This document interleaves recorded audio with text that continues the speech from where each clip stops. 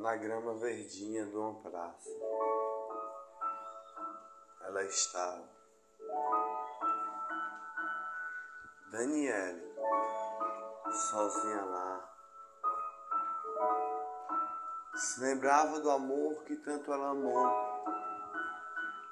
se lembrava da paixão que lhe apaixonou, o amor da sua vida que ninguém cantou. Andou por aquela praça, pelas ruas vazias, caminhava, as ruas que com ela não estavam. Sozinha lá, queria amar, queria se apaixonar, coração partido. O amor que com ela não estava mais.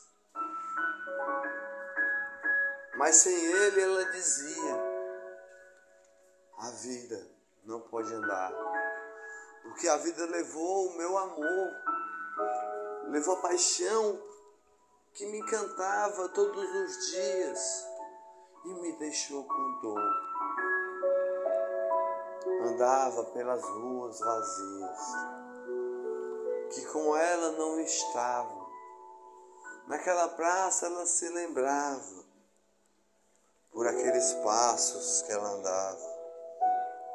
Do seu apartamento se lembrava, daquela praça e aquelas ruas, e quando com ele estava, não era vazia. Lembranças da sua vida. Se lembrava que naquela praça ela namorou, se apaixonou, naquelas ruas que para ela já era vazia, com ele não era mais. O amor da sua vida, no seu apartamento ela se lembrava, que marcou seu coração, lhe deixou com uma flor de amor, de paixão que murchou, como lágrimas do seu olhar, que descia do seu olhar a ela a chorar.